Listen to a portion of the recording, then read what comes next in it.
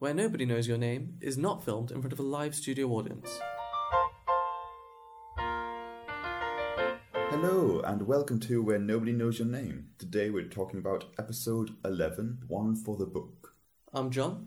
And I'm James. And today we're going to be listing quite a quote-worthy episode. I've got many pages of quotes here. Just like Diane did, as she sort of went through the bar, getting all the quotes she could. I think slices of Americana. Lovely slices of Americana. Like an apple pie. Like an apple pie. And this is this podcast is almost your warm custard over the apple pie.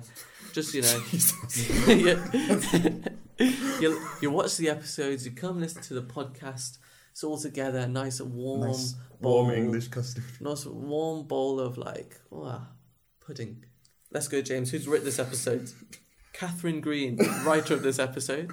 Yeah, Catherine Green, and I'll give you a guess as to who directed it. Is it James Burrows? It is. Do I get a point for that? Yeah. So this episode was written by Catherine Green, who again I think first time writing for Cheers. Yes, it is. We got any background on Catherine Green? I don't have any. Me neither. Sorry, Catherine. Next time. But it was a good episode.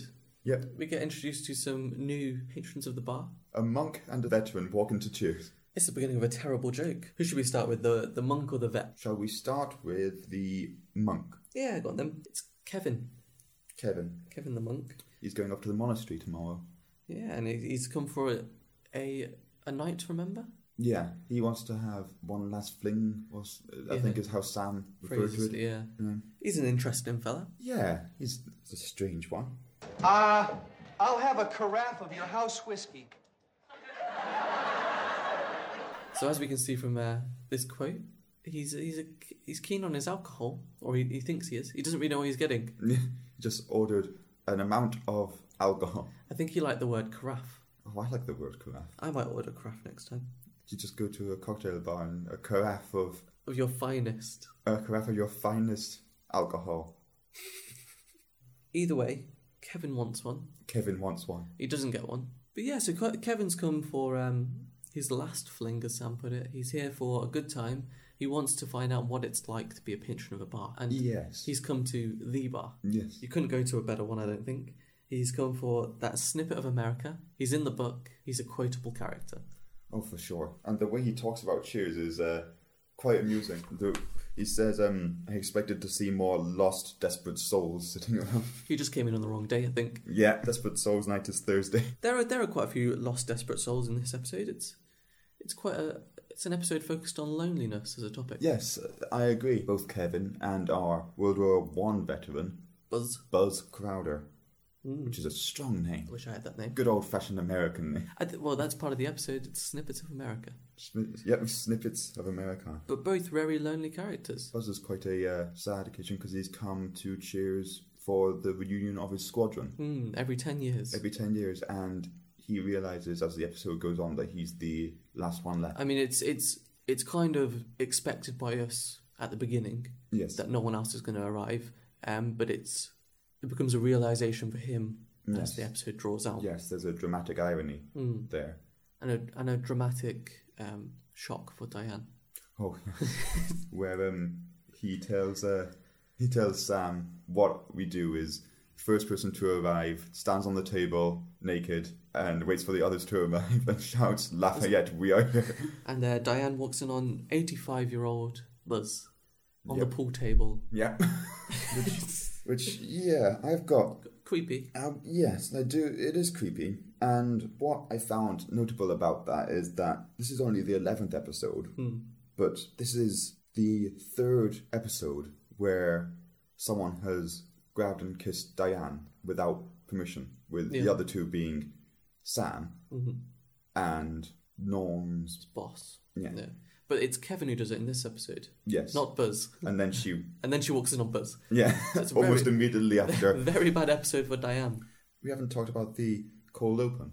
It's, again, one which is irrelevant to the plot of the episode. It's quite a simple one, though, is that there's this couple, the Phillips, and Coach is asked by them to go upstairs and ask if their table is ready. Yeah. And Coach, being Coach, he's Eager to do so. Yes, he's wandering around the bar, whistling to himself, gently walks upstairs, a few seconds go by. No, you missed a key segment there. He has to put the jacket on to go upstairs. Yes, because it's a smarter... So he takes his apron off, Yeah. puts his jacket on, goes up the stairs, and then... A few seconds pass, and he comes back down and switches them again, puts the apron back on, walks to the Phillips and goes, what was the name again? Beautiful scene. Very simple. Typical Coach. I can tell you something about Mr. Phillips, though. He was played by Frank McCarthy, who later changed his stage name to his real name, Francis Xavier McCarthy. Strong names in this episode. Francis Xavier. Yeah. I found out he appeared in an episode of Saint Elsewhere, if you know of Saint Elsewhere. No. Medical drama. Okay. But there's an episode of Saint Elsewhere called Cheers, where the characters in Saint Elsewhere go to the Cheers bar. So Mr. Phillips is in both this episode of Cheers and this episode of Saint Elsewhere set in Cheers. We're going to have to start reviewing these spin-offs. Yeah. Well... Do any other programmes visit the Cheers bar? Well, Saint Elsewhere, I'm not sure if you've heard of this, but there's this concept called the Tommy Westphall universe. Have you heard of the Tommy Westphall? And Saint Elsewhere is where it originated. The ending scene of Saint Elsewhere is this autistic child looking into a snow globe, and in the snow globe is the Saint Elsewhere Hospital. Yeah. And what the ending scene kind of infers is that the entirety of Saint Elsewhere was imagined by Tommy Westphall. And the Tommy Westphall universe, because of various crossovers and characters and... expands massively. Yeah, because of characters appearing in more than one show, a lot of television is in Tommy Westphall's mind, according to this concept and this theory. I imagine it expands to Frasier, obviously. Frasier, Wins... There's a lot. We're going to have to map this out, James. There's a map of it online, actually. We won't have to map this out, James. It's done for us, which is even better. But Simpsons is in there as well, then. Simpsons is in there. Simpsons has loads of stuff in. We might have to expand on this map. What else have we got in terms of guest actors? I know we've got Boyd Bodwell was Kevin. Yeah, it was interesting that he played religious fanatic in the 1977 comedy Oh God! Oh God!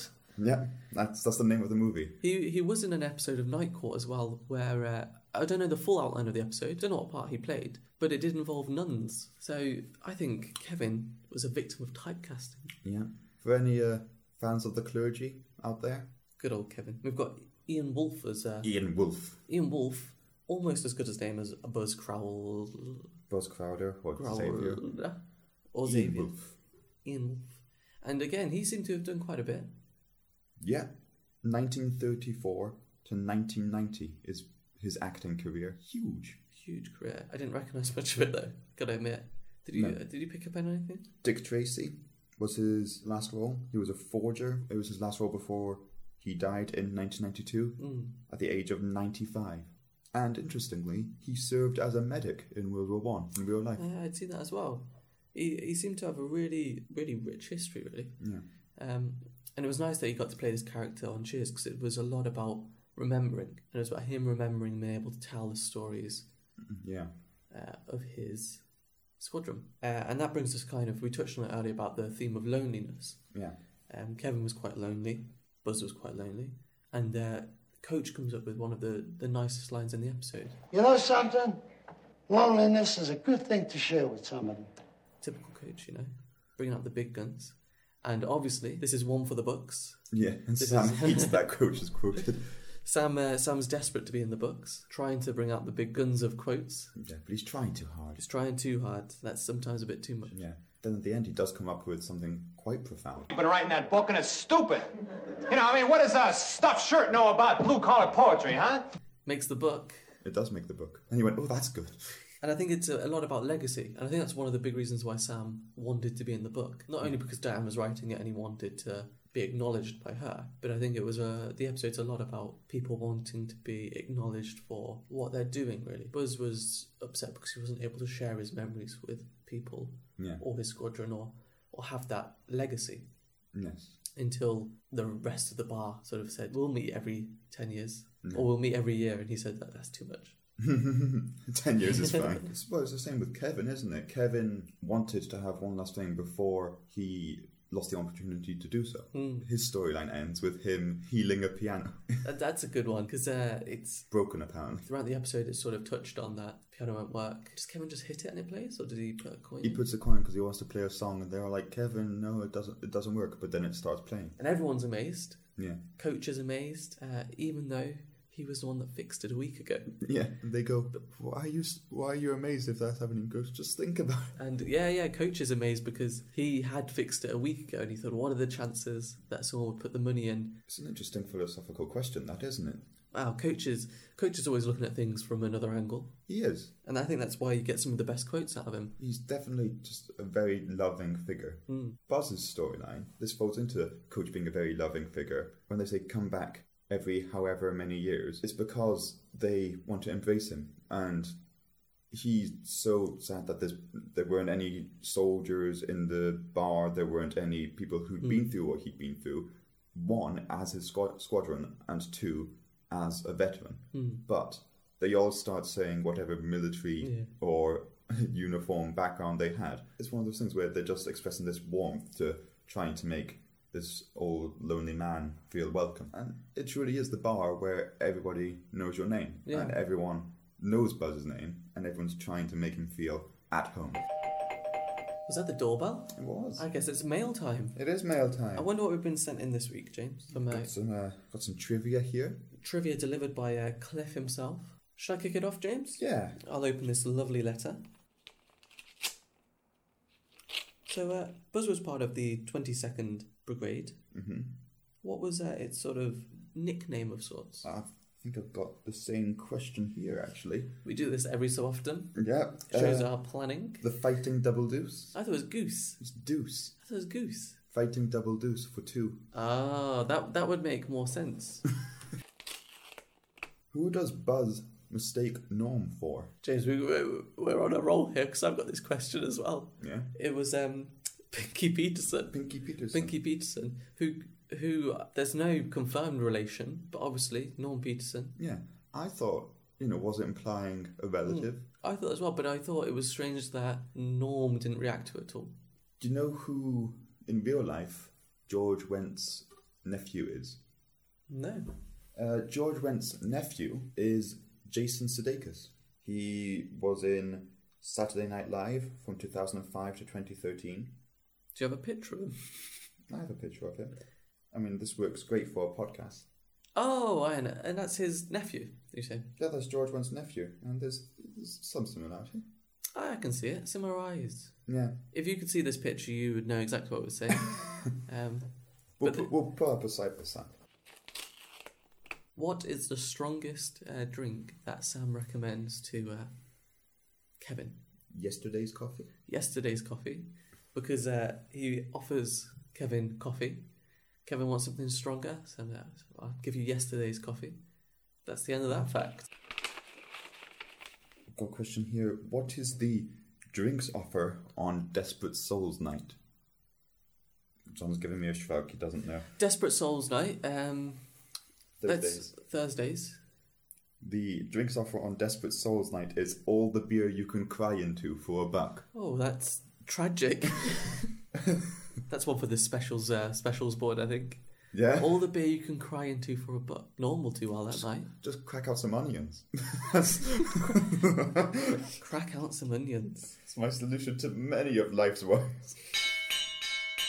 But I think something we learned most in this episode, that loneliness, whether it's a Thursday or not, is best shared with somebody else.